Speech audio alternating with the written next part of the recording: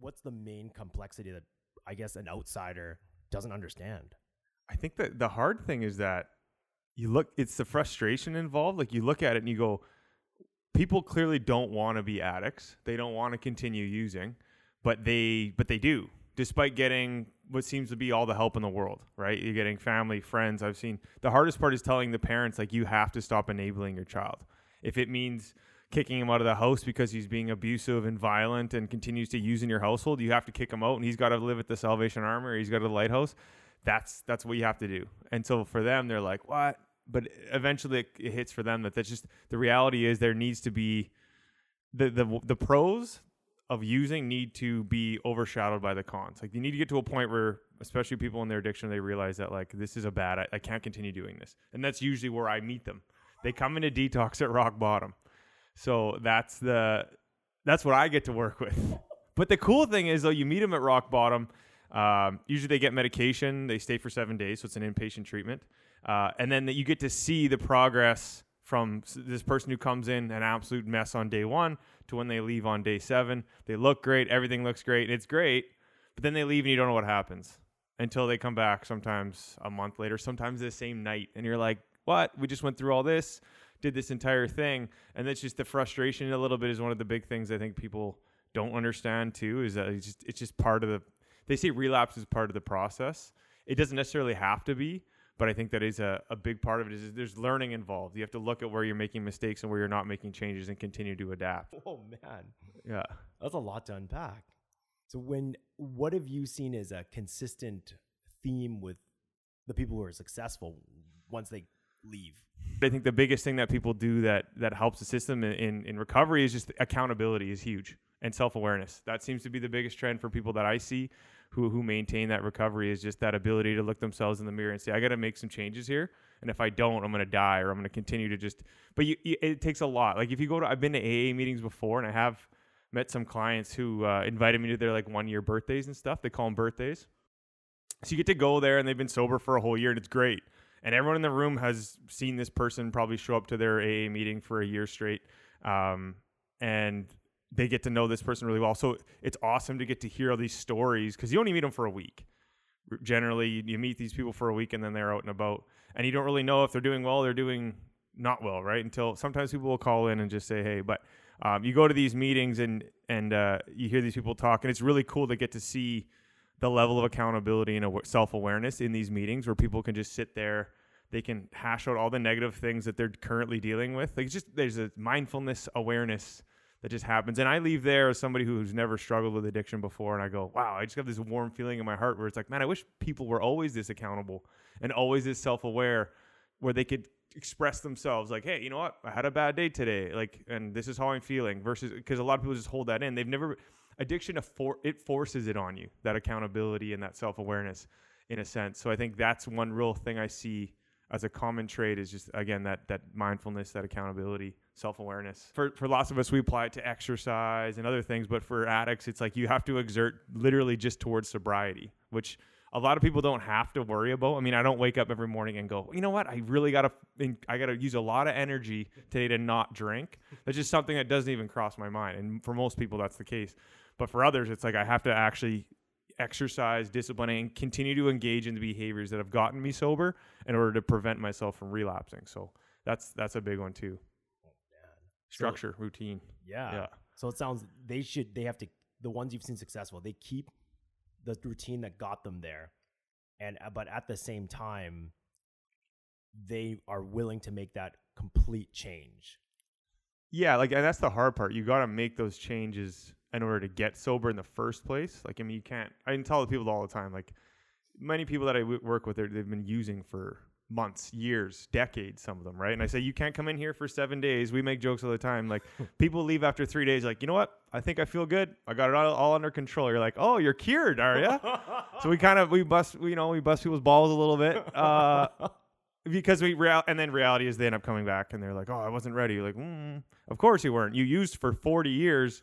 Sort of a bit of an example, say 14 even. Someone who uses it for 14 years, you're not figuring out sobriety in 3 days, right? So you have to change the people that you're hanging out with. All the variables that led you to being an addict still exist during that 7 days in treatment. And some people will go 28 days. There's longer term treatment centers now, but all those variables still exist. So you have to make some serious changes, cutting people off, and that's the old cliche of addiction is just like people, places, things. You have to change a lot of stuff. Oh, that's what people, places, things. So yeah, it's a big thing in addiction in general. It's like the big 3 things that you need to change, which is literally like everything. Yeah, absolutely. So that's the joke. It's like people, places, things. Like, oh, that seems pretty simple. It's only 3 things. It's literally everything for most people. So yeah. From what you're saying though, everything you've said, it seems the odds are completely stacked against you. Absolutely, yeah. And that's the hard thing. That's what people don't realize. You know, when people come to detox, we don't like to just throw it out at them like that. But reality is like, I don't have a clear statistic, but I would argue like 90% of people that come through are going to relapse. And that's, it's a very, again, it's like, I relate it, another analogy here, it's like a diet, right?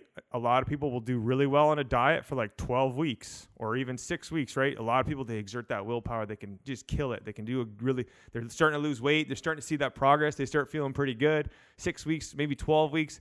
Most people don't build a long-term sustainable diet. So what happens is after that 6 weeks, 12 weeks, they start to feel really good. They go, yeah, I deserve like a cheat meal. And then they binge eat.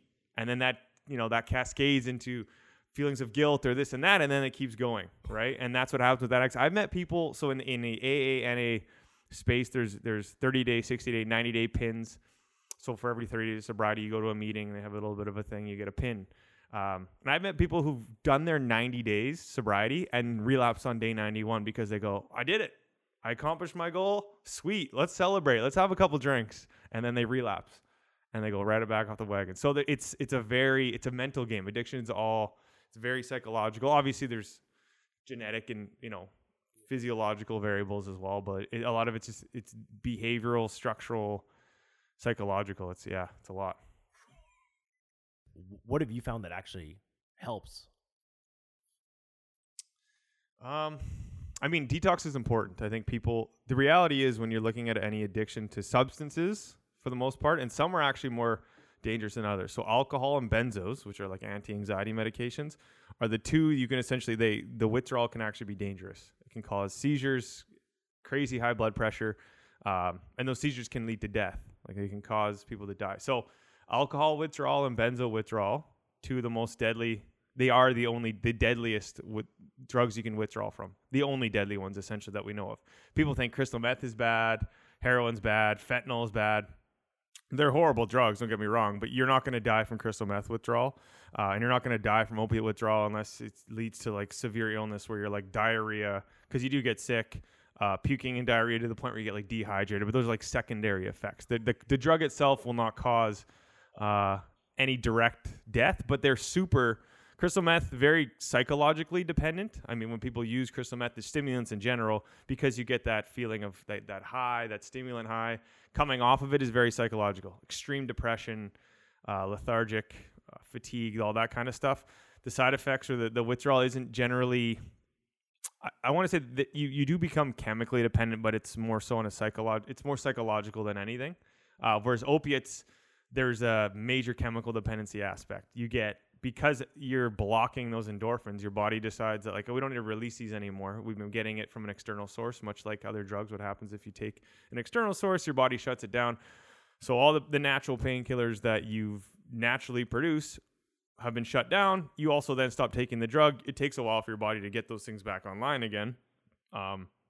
So people come in and they're like, deep tissue pain because everything hurts. People say that my bones hurt. It's not actually your bones, but it's like deep muscle tissue pain, nausea, vomiting, extreme restlessness, like you can't sleep. So, not being able to sleep, teamed with high anxiety, restlessness, deep muscle pain, it's just extremely like torturous and excruciating. But it's not going to kill you, but it feels like you're going to die. That's what people always say. Opioid withdrawal. Yeah. It's not going to kill you, but it feels like you're going to die. But again, what happens is because your tolerance to opioids drops fairly quickly, from what I understand, a lot of people say, well, I don't get it. They were an opiate withdrawal, then they died. It's like, well, usually what happens is because the withdrawal is so severe, they use a little bit and sometimes and then they overdose. So usually when someone dies in opioid withdrawal, it's usually because they actually used to offset the withdrawal, unbeknownst to everybody else. And then they end up overdosing because either A, their tolerances drop so low, or B, they get a bad batch and they end up taking something that they because you get desperate, right? Like I've seen, and we don't even book people. So there's a protocol for opioid withdrawal. I'm going on a bit of a tangent, but there's a protocol for opioid withdrawal. And when we give that out, we don't even book people unless we can make sure they're medicated. Because we used to not have doctors on the weekends. And we'd say, hey, we can book you for Friday night. You won't be able to see a doctor till Monday morning. And people just say, nope, I'm not doing that. I'm not suffering for 2 days I could do that at home. Like I want to make sure I can get on medication. So we do have medications that help with the withdrawal. There are opioid replacements like Suboxone and methadone. We can talk about that later. But yeah, so long story short, alcohol and benzos are the two major ones that you can have major withdrawal. Chemical dependency, opioids also chemical dependency, not necessarily like super dangerous, just feels crappy. And then crystal meth is very psychological. But I think that's a big component of it, is the fact that when you're coming off a substance, detox is important because you can end up getting extremely, extremely sick to the point of death. I've seen it so many times. And guys are just shaking like a leaf, like can't even sign their own names because the tremors associated with alcohol withdrawal are so severe. And the anxiety is so severe too, right? So then on top of that anxiety, you get major depression, and people in that state sometimes are suicidal, things like that. So that can be a big thing, a big factor initially getting sober is just getting through that chemical dependency aspect. Our goal is to I tell clients all the time, our goal is to get you here and clear the fog so that you can have by day 7, a better idea of what you want to do without having this drug infiltrating. And you're still going to have cravings and things like that, but this drug isn't causing this fog. You're not shaking like a leaf. And because when that chemical dependency aspect is just so strong, it just overpowers everyone's desire to want to get sober because you need to clear that out before you can even think straight. So you can actually get them detoxed in that 7-day period? Usually, yeah, for most drugs. I mean, opiates, some people are still feeling a little bit. It depends. Like alcohol is generally out of your system pretty quick. Crystal meth, people sleep for like 2-3 days. It doesn't mean they're back to normal. Like even after 7 days, you're still experiencing the psychological side effects of continued use for what could have been years. But you're at that point where you feel a lot better on day 7. I talked to most people, you're probably 95% by day 7 compared to day 1. Yeah. So that does a lot to help people make better decisions in that regard. But for sure. So you kind of take them from a drowning state, yeah, head above water or shoulders above water, where they can actually start thinking clearly. Yeah, you bring them into the kiddie pool a little bit. Like the water's still there, but you're like, all right, you can gauge what's going on. Okay, I can actually breathe up here. Like I know what's going on. Yeah, that's a good way to put it, I think. Holy crap. Oh. Yeah. And there's stuff I still, even days where I'm like, what the heck is going on here? Like, people make decisions that just seem so irrational, that don't make any sense. Even people will come in days like today, -40, we have a brief unit. They'll come in intoxicated, -40. They have nowhere else to stay. They're homeless. We give them a warm bed, and they'll just be belligerent and agitated. We'll say, why don't you just relax and get some sleep? They'll say, screw you, I'm leaving. And you're like, what? We're giving you a warm bed to stay. No, screw it, I'll sleep outside. I'm like, what? We're not. It's so confusing. And then they'll leave and just -40. Like, what? And there's nothing we can do. It's an involuntary program. We can't force people to stay. So if anyone wants to wander out at -40, that's, if they're extremely intoxicated, we call the police because they're obviously in a state where they don't know, they can't make the right decisions. But some people are seemingly clear of mind, and to some degree anyway, and then they leave, and you're like, that guy's going to end up dead on a corner somewhere. There's nothing we can do about it. Like, I can't force somebody to get help or to stay in a warm spot. So that's always something that to this day still boggles me. I'm like, what? It just doesn't make sense, Yeah. What causes, so does it go well and then they go screw you, or what? How does it normally go? I think some people are just they're so miserable because of their addiction. Like, they're just in such a bad state that they just don't care at all whether they live or die too. Because a lot of people that come into the brief unit, they don't ever try to get sober. So we're basically, in a sense, it sounds like we're enabling them, but we're basically just preventing them from dying or ending up in the hospital, costing other resources. It's a warm bed to sleep in, so we can prevent paramedics from running around having to pick people up off the street, right? It gives them a nice warm. So it's a good spot in that regard. But in general, there's really nothing we do in terms of like actually helping people achieve sobriety in the brief unit anyway. So that's where they come in. People are intoxicated. They sleep for 12 to 24 hours and they just leave. Ideally, we encourage them like, hey, you should go down to social services, try to get some housing today, or get in touch with an outreach worker. But some people just don't want to. They're like, no, I'm good. Okay. Or why don't you like get your name on the list for the social program? We'll try to get you sober for a week and then we can get you on your feet again. They're like, no, I'm good. And you're like, what? And I talked to one guy about it. I was like, man, why don't you, like, you're here all the time. Why don't we put you on the list for social? We'll get you sobered up for a week. We'll meet with the case manager. Maybe we can get you some housing, do all that stuff. We'll get you going. And he's like, you know what? I've been doing this for so long. He was like early 40s. And he's like, I've been using since I was like 13. I don't know how to work. I don't know how to do laundry. I don't know how to go grocery shopping. Like all these basic adulting things that most people do. He's like, I don't know how to do them. I would need someone to hold my hand and teach me. So that kind of like changed it for me where I was like, this is a lifestyle that they've gotten so used to. It's actually more comforting than have to do. It's almost stressful. For us, it's like, don't you want to live a good life? Don't you want to like have goals and achievements and like, you know, do fun stuff? And they're like, no, that just sounds stressful to me. Like I want to just continue doing what I'm doing because it's what I'm comfortable with. And you're like, oh, okay, I kind of get it from that sense. It's like, it seems so irrational. But in that regard where it's like, this is what I'm used to. That's what you're used to. Who are you to say that I'm doing something that's wrong? And you're like, well, it just doesn't seem like the lifestyle 99% of us would want to live. And he's like, yeah, this is what I want to do. And you're like, okay, I can't really, if that's what you want to do, I can't tell you otherwise, right? Let's say perfect world, because you only have 7 days with them. Yeah, I only have 7 days. Yeah. What would be your ideal from your experience if you had to get, let's say you had to get your brother off something? What are you doing? If it was, say, my brother or somebody in a severe case, I honestly think like there are programs out there. Structure's huge. And again, I've talked about this whole like basic adult life skills that a lot of people miss out on because of years of trauma and horrible upbringings and things like that. I would think, and there are programs, there's one called Teen Challenge. I think they do a year. They do a full year, and it's like you're doing your chores, and like it's fairly structured. It's very religious as well, but the structure I think is huge, and I think they have a really good success rate for people who complete the program of a whole year because they're taking people who have absolutely no structure in their lives and giving them that structure for a consistent year, and then when they get out, they just can build on that momentum. I would honestly think something similar to that, like almost not a boot camp style, but like a place where people can go and just rediscover a sense of purpose and structure and responsibility. Because that's, if you have no purpose and you have no responsibility in life, then they're like, why wouldn't I just use every day? There's nothing going on. Like, you know, so, and it makes it hard to get sober because then you get sober and you're like, all of a sudden, I think there's this dream that sobriety sells where I'm like, and I tell people too, like, you will feel better, but I think a lot of people think like they're going to get sober and their life is all of a sudden just going to be amazing. Like, oh, wow, everything's amazing now. It's like, whoa. It's like reality is drugs are fun because they're fun. They're addictive because they're fun and they make you feel good. Right? So then you actually think wipe the slate clean and then give them a year of structure. I would think like some type of like intensive like, I think 28 days was generally like 28 days was kind of the standard like dopamine detox, like appropriate length.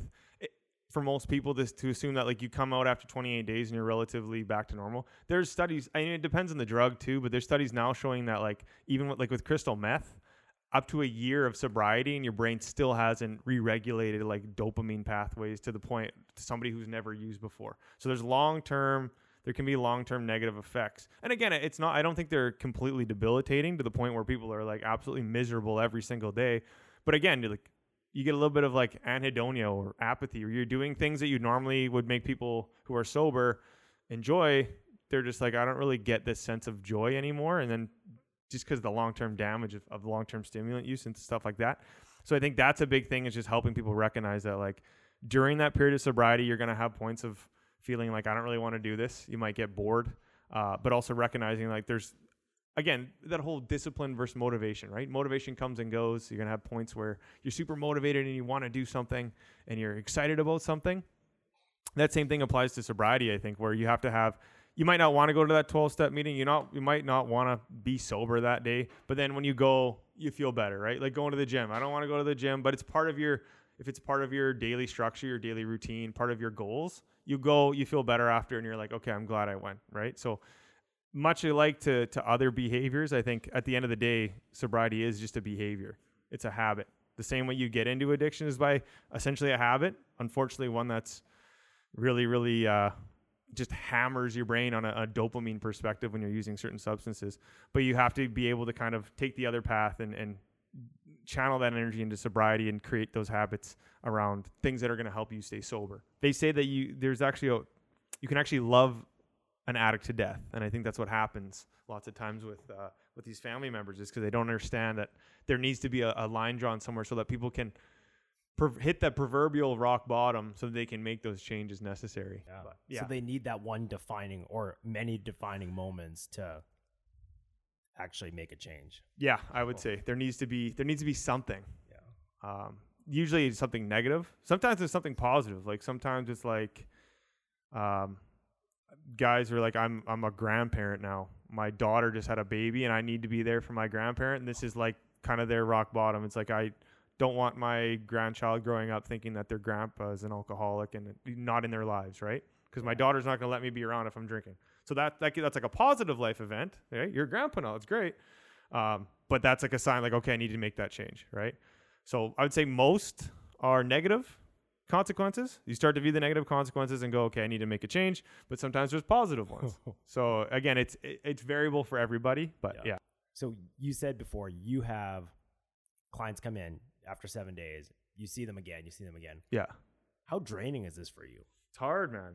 I got to say it is definitely hard. The first few years, you just kind of brush it off and you're like, yeah, I know it is what it is. It's addiction. Like you just kind of get used to it. But lately, like the last couple of years, it seems harder. And I don't know if it's because I'm getting necessarily more attached to people when they come in, because you do have to have a detached empathy. Like reality is, like, I know the nature, when you understand the nature of addiction, we have people die all the time. Like I'll go to work and it's like, oh, do you remember so-and-so? Oh yeah, they were just here like 2 weeks ago. Oh, they killed themselves. You're like, oh, well, that sucks. Like, but you're just like, it's the natural course of outcome for anybody who's suffering from an addiction. So logically, you have to understand that, like, that is the nature of the business that you're in, essentially. Every once in a while, someone will come back and they'll say, hey, it's been 2 months. I'm still doing good.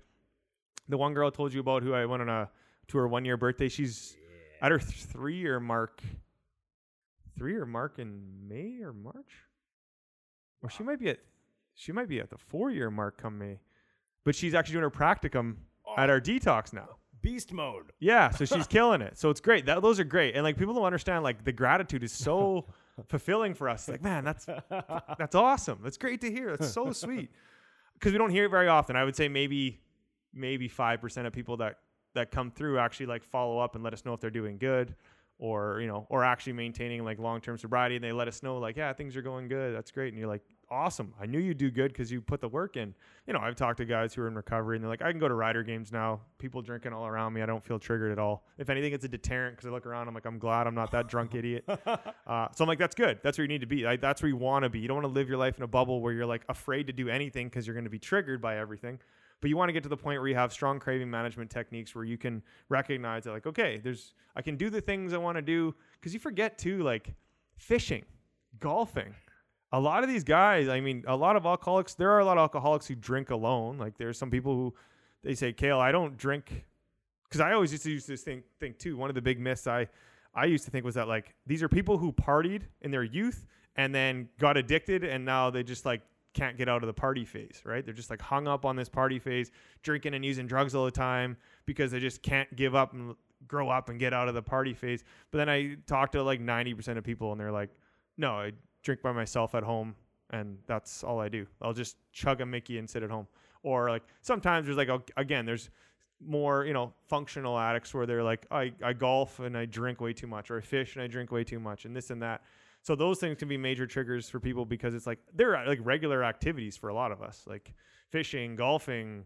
These are all fun things to do, but if those are major triggers for you, you literally can't do them for a while. So that can be hard for people to understand too, though. Like if you're going to feel triggered by these events, you have to take a bit of a hiatus until you're in a stable place. Give yourself some room, some sobriety where those cravings aren't going to be as impactful, to return to those activities. And it's hard, right? Yeah. Weddings. If you're an alcoholic, you go to an open bar wedding. It's like, are you sure it's a good idea?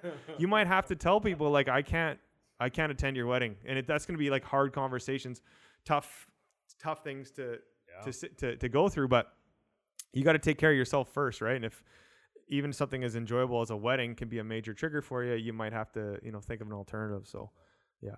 What set that guy apart who's able to go to a Rider game and see people drinking beer? How did he do this? I think it was years of sobriety. If I remember, he had like 7 years of sobriety. Okay. And it was the deterrent effect of being able to look around and say, I would be that, his words, not mine, I'd be that drunk asshole right now, swilling around, swirling, spilling my beer everywhere if I decided to have even one beer right now. So he's like, I'm really glad I didn't make the decision to drink. So that's for him. It's like a deterrent. It's just like, nope. If I do that, I'm going to end up like that idiot, and that's not where I want to be. So for him, it was just easy. It was just like psychological. The psychological was there. Physiologically, cravings probably weren't very strong because it's been 7 years since his last drink. It's like anything, right? Like when you go through any type of loss or any major event that impacts your brain, generally with time, it gets easier to process, Grandparent passes away, your dog passes away. I remember when my dog passed away, that was like 7 years ago. I was a mess that first day. And then for the first couple weeks, it still hits. And then now I can sit here and I'm like, it was so long ago. It's sad, but it's like I don't have any emotional attachment anymore. I think that kind of emotional detachment just happens with time in general, especially when it comes to addiction too. I've met people, it's not permanent though. Like I don't think there's any, I've met people who've been 15 years sober in relapse. Holy shit. Yeah. Okay. And you're like, how? Everything was going great. There's a variety of different things that happen. Life changes, trauma, divorce. Sometimes I've met people who relapse because they got married and they went, I deserve to have a Mickey on my wedding day. And then it just like that Mickey turns into, continues to kind of escalate as the days go on, and then it turns into a full blown relapse. But it's what I mean. It's very irrational. Yeah. For anyone listening, going, 15 years of sobriety, why would you ever think drinking was a good idea? But there's so many variables. And that's the thing, right? That's where you have to stay vigilant. You could be 15 years sober, and I'd argue 15 years of sobriety, you're in a lot more stable place than 15 days of sobriety. Yeah. But you're still not invincible. It's still a decision then. Every day you're deciding. You're still deciding. That's a key point. In 12-step and AA, that's the big thing. 1 day at a time, 24 hours.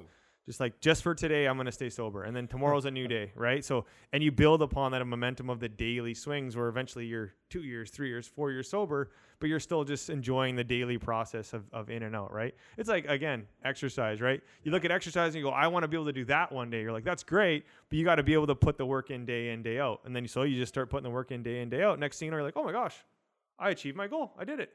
Yeah. I benched a certain weight, or I did this. I accomplished the goal that I was trying to accomplish. All I did was focus on 1 day at a time until I got there. And that's the big thing with sobriety. But again, I listened to a really good, another podcast, Andrew Huberman. Yeah. He does one with Anna Lemke about addiction. And he has an analogy from one of his friends. But essentially, I'm paraphrasing, but addiction is a lot like, or sobriety is a lot like driving a car down a never-ending highway. It seems like a bit of a long, boring task, but reality is if you know where the shoulder is, it can be kind of a relaxing drive, right? You're on the highway, you know where the shoulder is, you know where your boundaries are, you're just going to enjoy the drive, but you take your hands off the wheel and you're probably going to end up in the ditch right away, right? So you need to stay vigilant. And I always tell it to clients, like, you could be 20 years of sobriety and you get confident, right? You start thinking, I feel good. Like I could have a little bit, this and that, or I could be a social drinker. And it's just like that neurologically just doesn't work that way for most people. So you don't have an addictive personality at all? I don't know. Like I think it's hard to say like personality wise. I don't know if there's like an addictive personality. There's people who get very invested in certain things. It's hard. I don't really know. It depends. Addictive personality. I mean, you could look at I could play World of Warcraft back in the day all day. Like I just loved it, right? Does that mean I have an addictive personality, or is that just because it's just so fulfilling? And lots of people got hooked, could play that game for 10 hours straight. It's designed to keep you there. Right? Yeah. So is that because my personality is making me drive that way, or is that because the game? It's like they had a legit R&D team, right? yeah. What's the fastest you've seen somebody go from rock bottom to success? It's hard because we don't really get to measure success, because if there was a way to follow up with people, it'd be great. But 7 days, I don't know what happens when people leave. That's the hard part. So you are just you're one piece of the big puzzle. Yeah. It's like we're like the first like 4 pieces of the puzzle, and then I don't ever get to see if the puzzle actually gets finished or not until someone comes along and just like rips all the pieces down and then have to restart the puzzle. And I'm like, oh, I never really got to see what happened, or did it even get completed? Did it get halfway? All I know is we're back to building those 4 pieces again, or putting those 4. When do people come see you then? How do people find you guys? Usually just like it's usually the first step for most people in terms of like, and I've talked to most people, just like they go online, they Google like what to do, and detox is usually the first step because you got to be medically stable again before you can make those major psychological decisions or make major life decisions. But they will, usually reach out to us, call us. There's no referral needed. They just, we have an intake worker. They'll call and just say, hey, I think I need help, yada, yada, yada. If they don't fit the criteria, which is very rare, like someone says, I haven't used for 3 weeks, or maybe your drinking isn't to the point where it's like totally out of control problematic, we might try to refer to like an outpatient counselor to do like in-person counseling, and then maybe community. The goal is to do community-based recovery, right? Like I tell clients all the time, like you can't continue to just hop from one treatment center to another hoping you're going to get sober, right? You have to actually be able to go out and exist in society and implement the tools that you're learning from these treatment centers to maintain your sobriety. So some people, they're like, I drink 3 times a week. It's kind of starting to interfere with my life, blah, blah, blah, blah. We say you could come here, but they're also like, well, I work full time. I don't have time to put a full week aside. Okay, well, why don't we do community-based stuff? Here's a number to call these people. You can meet with a counselor. You can go to AA meetings. You print off a meeting list online. They can do community-based stuff right away without needing because I mean, if you're only drinking 3 times a week, depending on what you're drinking, your withdrawal is probably not going to be insane, depending how long you've been doing it, right? Like you can recover from that with no major medical complications. But with, the heavier people drinking every day, sometimes a 40 a day, a 66 a day, it's like, okay, well, let's get you on the list. We'll get you in here as soon as we can. So they can take the medicine. So we can get you the medicine so we can get you stable. The irony with that is, and you can go to a hospital, you can go to a Mediclinic and get the protocol medication for alcohol withdrawal. I believe even opiate withdrawal, and then try to do it at home by yourself. But it's just hard for a lot of people. You're at home, you're in a comfortable environment, you're triggered by everything around you, and B, you can't mix the two. You don't want to mix the two. So they say, well, you're going to be given a drug that's going to help with alcohol withdrawal, but if you drink while you're on it, you can cause major complications. So it's very hard for an alcoholic to get sober enough to the point where they can take those drugs, right? Because if you're drunk, you don't want to take that, right? So you need probably 8 to 10 hours of sobriety before they can start to medicate you with those substances, which can be hard in general. Wow. So it's easier for us to say, look, you just come in here. The hard part again with that is, and that's actually why COVID didn't, for a lot of people who don't know this, they didn't shut liquor stores down. Liquor stores were considered essential during COVID, right? I don't know if you remember that. They left all the liquor stores open. People were like, well, they're shutting down like everything else. Gyms can be essential, but liquor stores are considered essential. The reason they do that is because people who drink alcohol need that alcohol to prevent withdrawals from happening, to prevent those medical complications. From potentially dying. Yeah. So that was real. It was a medical reason why. At least I argue that's probably the biggest reason. That there'd be no reason why but that's the reason why. If you go cold turkey off alcohol and you've been drinking a 2, 6, 40, 66 a day for months to years, you can have some serious side effects, right? So you're cutting off the supply to somebody who actually needs it. It's not for the casual drinkers who feel it's essential to have their bottle of wine every Saturday night. It's for the people who are like drinking every single day, and if they stop, the hospitals are going to get extra flooded with people going through major withdrawal versus hospitals beds being reserved for people who have COVID, right? That's what we need to do. We need to prevent as many hospital related issues as possible. So, and that's the irony is when I talk to people, I say, look, we probably looking at about a 1 to 2 week wait. They go, well, I really, like, I haven't drank, like I want to quit right now. And I'm like, look, the irony is you're going to go into severe withdrawal. You can go to a Mediclinic or a hospital and get the withdrawal medication if you feel you want to try to do it at home. The irony is until we get you in here, essentially you have to keep drinking. And that's the weird thing. So this is going to sound weird, but I would continue in the behaviors that you're continuing to do until we can get you in here. Because realistically, the amount that you're drinking and the amount that you've been consuming, your withdrawals could be medically severe. And I wouldn't want you to just be at home and all of a sudden have a seizure, right? So it's weird. It's like, hey, I want to get sober today. It's like, okay, well, we can't do that today. It's probably going to be about a week or two. So just keep using a little while longer, which for most people, if they've been using months to years, isn't a big deal. But it's a weird kind of oxymoron, like paradox thing where it's like, in order to get sober in a safe way, you need to keep drinking until we can get you in here. Well, so in order to live long enough to get sober. Yes, basically. Yeah. Pretty much how it works. I remember telling a guy on the phone the first time when I learned everything about alcohol withdrawal, I'm like, this is going to sound weird, but you need to keep drinking until we can bring you in here. They're like, okay. So yeah, it was interesting. That's what makes it complex then. Definitely. Yeah. There's so many things. Yeah. And a lot of stuff that people don't realize. Like I didn't know that until I started working there either, that alcohol was such a complex withdrawal, such a medically intensive withdrawal, that the irony of having to continue drinking despite not wanting to is really what's going to keep you stable enough until you can to get sober. So yeah. So what have you found is a commonality in people that come to the center? Like, we're looking at personality traits. You're looking anything that you found in common.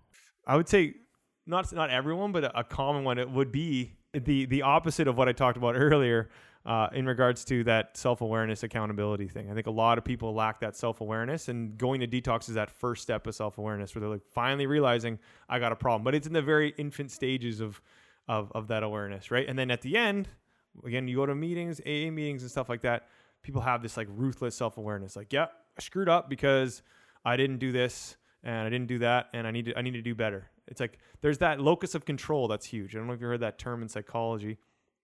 No, a locus of control is where it's the extent to which we view we can control the events that happen in our lives. Oh yeah, right. You can control the next dice roll or something. Yeah. If you felt like you could control the next dice roll, I'd say your locus of control is like way too high. Yeah. So that's obviously a bad one. If you feel like you have absolutely no control over your life and you feel helpless about everything, that's way too low. I think you need to have that healthy balance where people can look at the things that are going on in their lives and the reason why they might be using and go, okay, if I make these fixes and make these changes, I can better my life. Whereas a lot of people, and that's where I think where the variance comes in.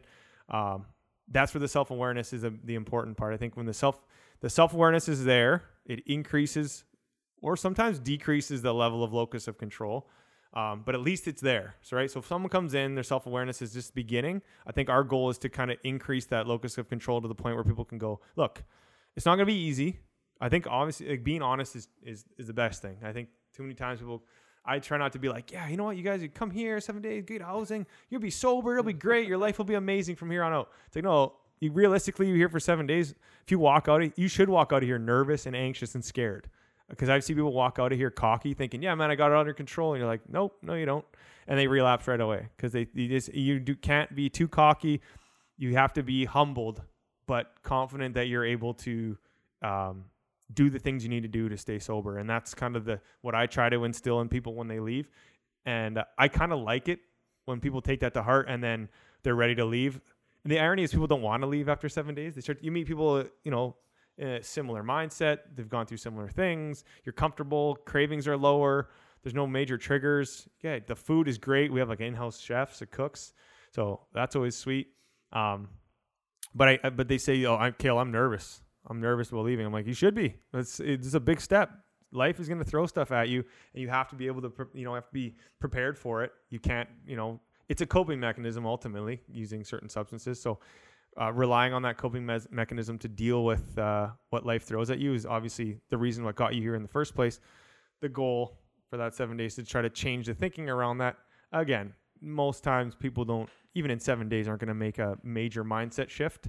But it's enough to get the ball rolling, and then you have to be able to build momentum in the community, working with counselors.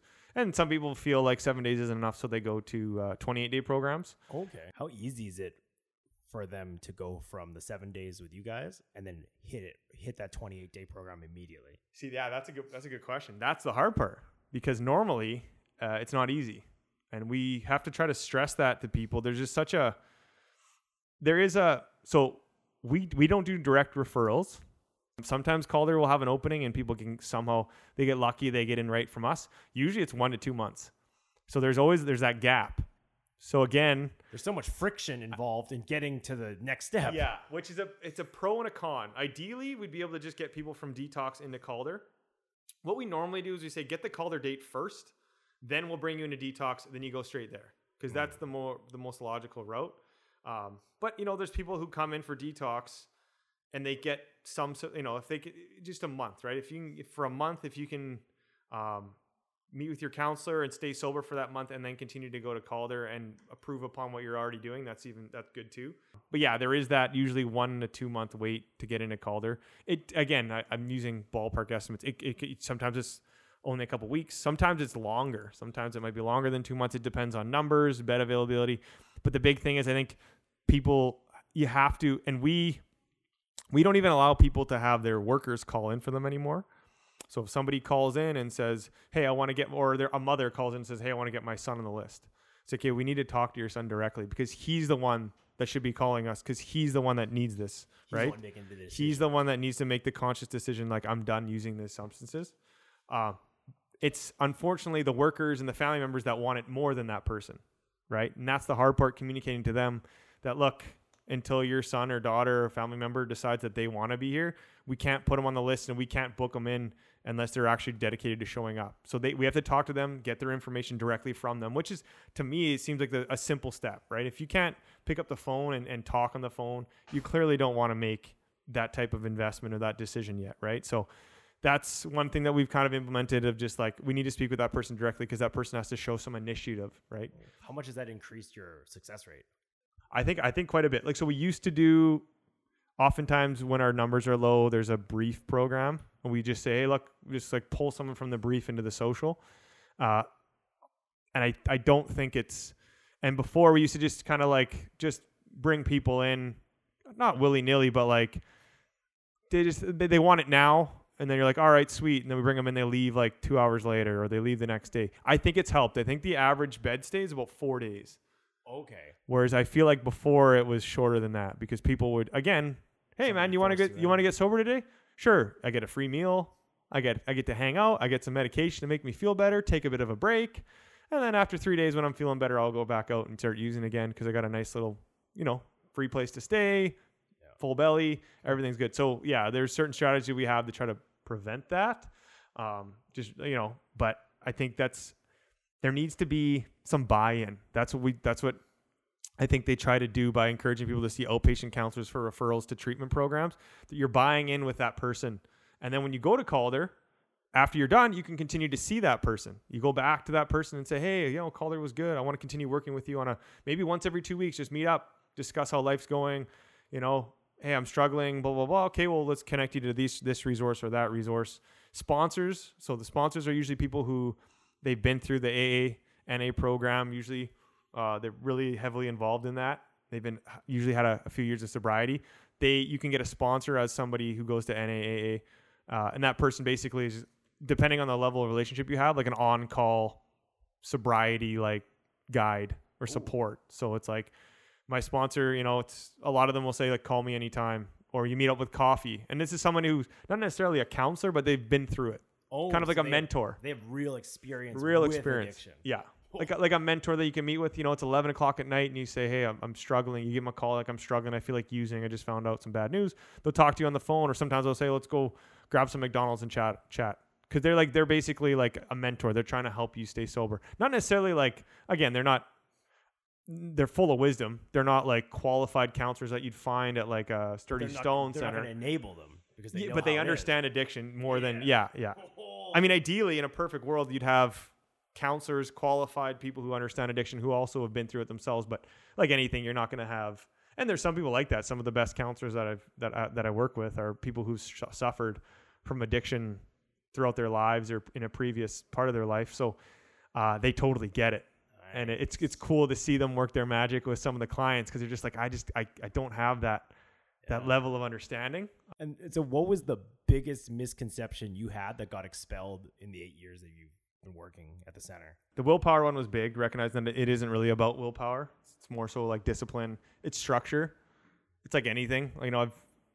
I tell clients all the time too, like I go to the grocery store when I'm hungry and I'll buy like a tub of ice cream, tell myself I'm only going to have like a small scoop every day. Like in theory, this tub should last me like a week if I have X amount every day versus, and then I tell myself that, but yet after 2 or 3 days, the whole thing's gone. And I'm like, how does that happen? Because I'm clearly eating weight. So that similar thing happens with addiction, right? Guys will buy a 12 pack and just say, yeah, if I have a beer with supper over the next 12 days, it'll be fine. But then that one beer for the first supper turns to 2 the next night, to 3 the next night, and then 4 the next night, and then just steamrolls out of control. So from that angle, it allowed me to like really sympathize with like, okay, so in the same way that I can't control simply not consuming ice cream is the same way that a lot of people can't control consuming a substance, which is way more addictive. Yeah. And you have most of your life than ice cream. Yes. Quotes on order. Yes. I have I'm very fortunate. I got a good family. Like I've had no serious major traumas. So alongside that, life's hard enough as it is. And then I can only imagine what people go through. So again, it's not this willpower thing where even you need to exert a little bit of willpower in certain things. Like there's going to be times where you're like, I don't want to go to this AA meeting because I'm tired or whatever. Or I don't want to exercise, even though I know it's good for my mental health. There is a little bit of that, but for the most part, it's just this concept. Like I met some really talented, strong-willed, hardworking people that just simply, that energy just gets misdirected, I think. And it doesn't get applied to their addiction. Like I've met people who run their own businesses and they work their arse off from 7 a.m. till like 6 o'clock at night. And then, and like hard labor too. And then go home and drink from like 6:30 to 12, sleep from 12 to 5, and then get up and go drive whatever half hour to work again and do that day in and day out, hungover, working their butts off. And I'm like, how? But it's just like that energy is like, and they're so functional, but that energy is so invested in like working hard towards their job and finances and things like that. They just need to like redirect that into.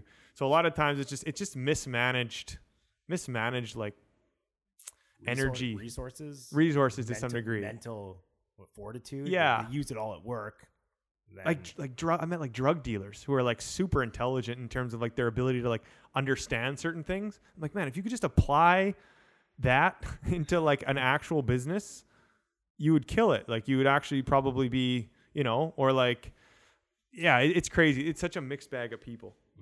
Car salesmen and furniture sales, like guys who are super good at sales and like smart and can like, they understand human behavior and they understand sales to a degree, but yet they can't get past that to understand their own addiction. Right. Or I've met PhD physicists before, super intelligent people. And you're like, masters and engineers. I think a lot of times with the intelligent people though, they often think, oh, I'm too smart to be this. I'm not like these other people. I can figure this out on my own. And that's what I always say. It's not, again, when I first started, addiction was like a logical thing. You're either using or you're not. Stop using drugs. I wasn't that ignorant, but I mean, that's generally the logic behind it. But it's way more than that. And I think people try to outsmart the concept, and you're dealing with human behavior, which isn't always rational. That's the fundamental thing. And that's something I think that the misconception that a lot of people fail to see is that like, we don't always make rational decisions. And the more you learn about how irrational humans are, the better off you are at understanding addiction, I think, for the most part. And for me, that was a big thing where I was like, okay, it's not an XYZ situation that I'm dealing with when I'm dealing with this person or that person. There's missing pieces and there's ways to like try to, there's pragmatic changes you can make, but there's behavioral changes and cognitive changes that need to happen at the same time for this person to truly get out of this addiction. And it's not all just like a logical willpower, XYZ, do this, and you're fixed kind of thing. It's like a lot of it's, there's a lot of moving parts. So yeah, a lot of nuance to it then. Yes. Yeah, absolutely. That's funny because that misconception you had is the same that I had then. Yeah. And the same that PhD that PhD had. Yeah. So addiction can kind of strike anybody. For sure. I'm a dentist, like I said, $1 million businessman. I think it definitely tends to strike. It's hard because there's a bias towards our people who have money and who are functional generally don't rely on detox per se. Some of them will pay for private treatment programs, or some of them will rely on other means Like detox is publicly funded. It's all provided by Sask Healthcare, so that's great. But it does definitely skew towards people who don't have the tons of cash to go to a private treatment center, or people who have tons of resources and supports. So a lot of times there are people who are obviously like homeless, a lot of that. But again, there's been dentists, retired dentists, businessmen.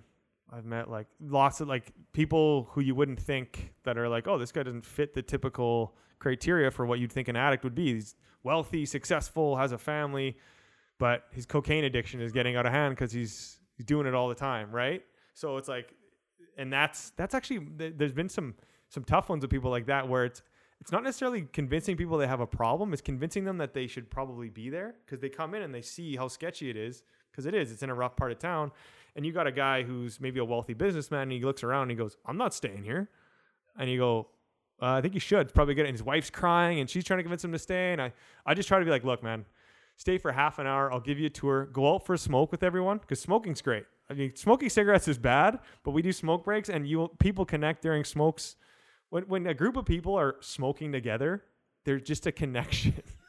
It's like they all share the same vice, and they're just like, we're all the same person, just out here hacking a dart in minus 25.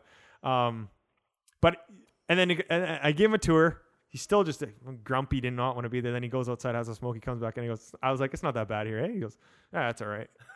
And then he stayed for the full 7 days. And at the end of it, I said, I told you it wasn't going to be that bad. He's like, yeah, it was okay. It was good. I'm glad I came. I'm like, oh, it's good.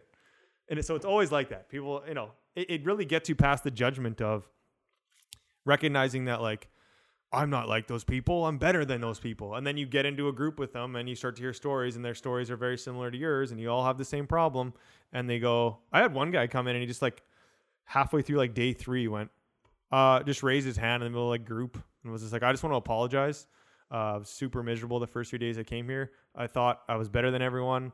I thought I wasn't like you guys. I thought I wasn't like an addict, and thought my problems weren't as bad as you guys's. And I recognize now that like a lot of your problems are actually worse. And like, I'm no better than anybody here. It was good. He was like, I just want to say I'm sorry for if I came off as judgmental, because I recognize now that I'm in the same boat as everyone else here, kind of thing. Because you'll get people who think they're better than everyone, but also people who think their lives are so bad that they need like extra sympathy. Like, you don't get it. I'm using way more than you. My life is way worse than yours. If I had your life, I wouldn't be sober right now, or I'd be sober right now. So it's like this, it can become, it becomes like this weird hierarchy where there's people who think they're too good and people who think their lives are too miserable, and they want like credit for it or something, or they feel like they're different than everybody. And it's like, no. You guys are all here for the same reasons, regardless of your backgrounds, regardless of religion, regardless of whatever. It's all the same boat. And usually we've had guys from different gangs in the same, and there's no fights. Very rarely, a little bit of drama once in a while, but it's usually just a little bit of arguing is the most I've really had to deal with. I've never seen a fight on many of my shifts break out. Never seen anything. So it's interesting. You'd be surprised. There's just this sense of like cohesiveness. That's another misconception then. What makes it so that environment diffuses the violence? I think it's a very peaceful environment in general. And it's so laid back, and there's just really there's no need for it. Like nobody cares, you know? Oh, so what do you mean nobody cares? Like, you could be the biggest, baddest gangster or the biggest, baddest, toughest dude in the world. I've met guys who are like ex-MMA fighters who are like juiced out, the nicest guys ever. But you're like, man, this guy could like, he looks scary. Like if he got mad, he'd like beat everyone up here. He'd beat everyone up. That's here. But the nicest people ever. Like it's just all we do is like hang out, watch movies, play board games. Like how could you want to start a fight after that and like talk about our feelings? Like it's a pretty open, safe environment. So I don't think there's really no hostility where people think that they need to act out at all. So that's one of the benefits of it only being 7 days is people don't get too comfortable. Yeah, you can stay on good behavior for 7 days. Yeah. Especially when the first 3 you feel like garbage. And then on day 4 or 5, you're just finally starting to feel a little bit better. Day 6 and 7, you're focusing on what you're going to do when you leave. Oh man, that's a pretty big deal to know when you're all vulnerable together that you can support it. You support each other. Mm-hmm. Well, it's weird that there's no environment where you can just do that as a regular person. Like, I go into a group we just call it circle check, but you basically just go in. Like you see in a movie, everyone sits in a circle, and I'm like, like you see in like jail, they'll have like a jail counselor, and and I just go around the room like, let's talk. Like, well, how you feeling today? Any questions or concerns? What's something interesting that you have planned for when you leave here? And people will just open up and talk about their stuff, similar to like an AA or NA meeting, and they just like get it all out. Some people cry, some people will laugh. You just get a wave of emotions going around, and then you just introduce yourself, whatever. But there's really nowhere. If we had an AA, NA meetings are similar, very similar to that. You just talk about your struggles, talk about how you're feeling, whatever, any issues or anything like that.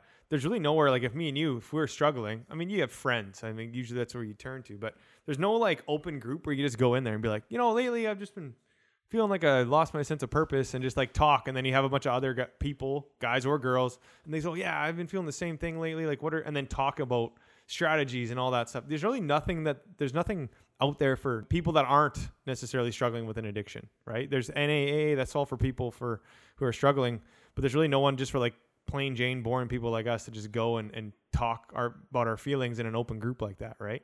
Which would be an interesting thing that I'm aware of anyway. I don't really know if there is. It's not very promoted. That's one thing that it definitely adds to the cohesiveness, and it adds to the openness and the vulnerability of being in those settings, AA, NA, or detox. How do you make it so that people feel comfortable being vulnerable in the center? It's weird, man. It just happens. It's the other people there. I mean, obviously, like I'll go in and just sit down, and we'll do like I call it the circle check, and I'll just say, hey, this is what we're going to talk about. We'll go around the room, and we start going around the room. And I like to do something interesting about yourself or an interesting hobby that you have, because it allows people to talk about something they're passionate about. And that seems to really unlock a few doors. And some people they'll go around and they'll say, hey, my name's so-and-so. I'm just not comfortable sharing right now. Maybe it's like their first or second day there. You go, okay, that's fair. But then usually by day 3 or 4, they see everyone else starting to share, and then they'll usually open up. But sometimes it's like, they're like, oh, I don't know. It's like, my name's so-and-so, and I don't really have anything interesting about myself. I'll kind of probe a bit. Have anything interesting about yourself? One girl I was like, you said you like doing art. She's like, oh yeah, I actually really love doing art. And then she's like completely started ranting and just like opened right up. And I was like, actually, we have paint supplies here if you wanted to use those. And she's like, really? Oh my God. And she was like totally quiet, shut down before. So I gave her these paint supplies, and she like almost started crying. She was like so pumped, so quiet. And she actually drew me a painting. It's super funny. Yeah. What'd you do with it? I still have it. I keep everything that people have given me. I'm going to put it all in I have it in like a storage thing right now, but I want to get one of those like big frames, because a lot of it's like pictures and little art pieces, and then put like a collage and like a frame and then frame it, because I think it's cool. But yeah, and then she actually reached out to me on Facebook and was just like, hey, I just want you to know I'm doing really good. I'm enjoying sobriety. I'm like, sweet. So those ones are great, but those are very rare. Maybe 4 times a year that happens, if that. So when it hits, it hits. Yeah, it's nice. It's like, oh, that's good. And my strategy too, when people leave, is I tell everybody, come back, come visit us, let us know how you're doing, bring coffee and donuts. So if I tell that to everybody, I eventually get a pyramid scheme basically of everyone bringing coffee and donuts on a weekly, daily basis. So it's so far, it's been every once in a while, someone like, well, Kale said bring coffee and donuts. I'm like, my plan's working. It's like people are staying sober and they're coming back to bring donuts. So I'm like, this is, yeah. You found a way to win-win. Yeah. I get to see how people are doing. It's nice that they check in, but then we also get donuts, so it's sweet. But yeah. That's perfect. It's good. All right, man. Should we call it? Sure. Yeah, this is great. That's perfect. Beauty.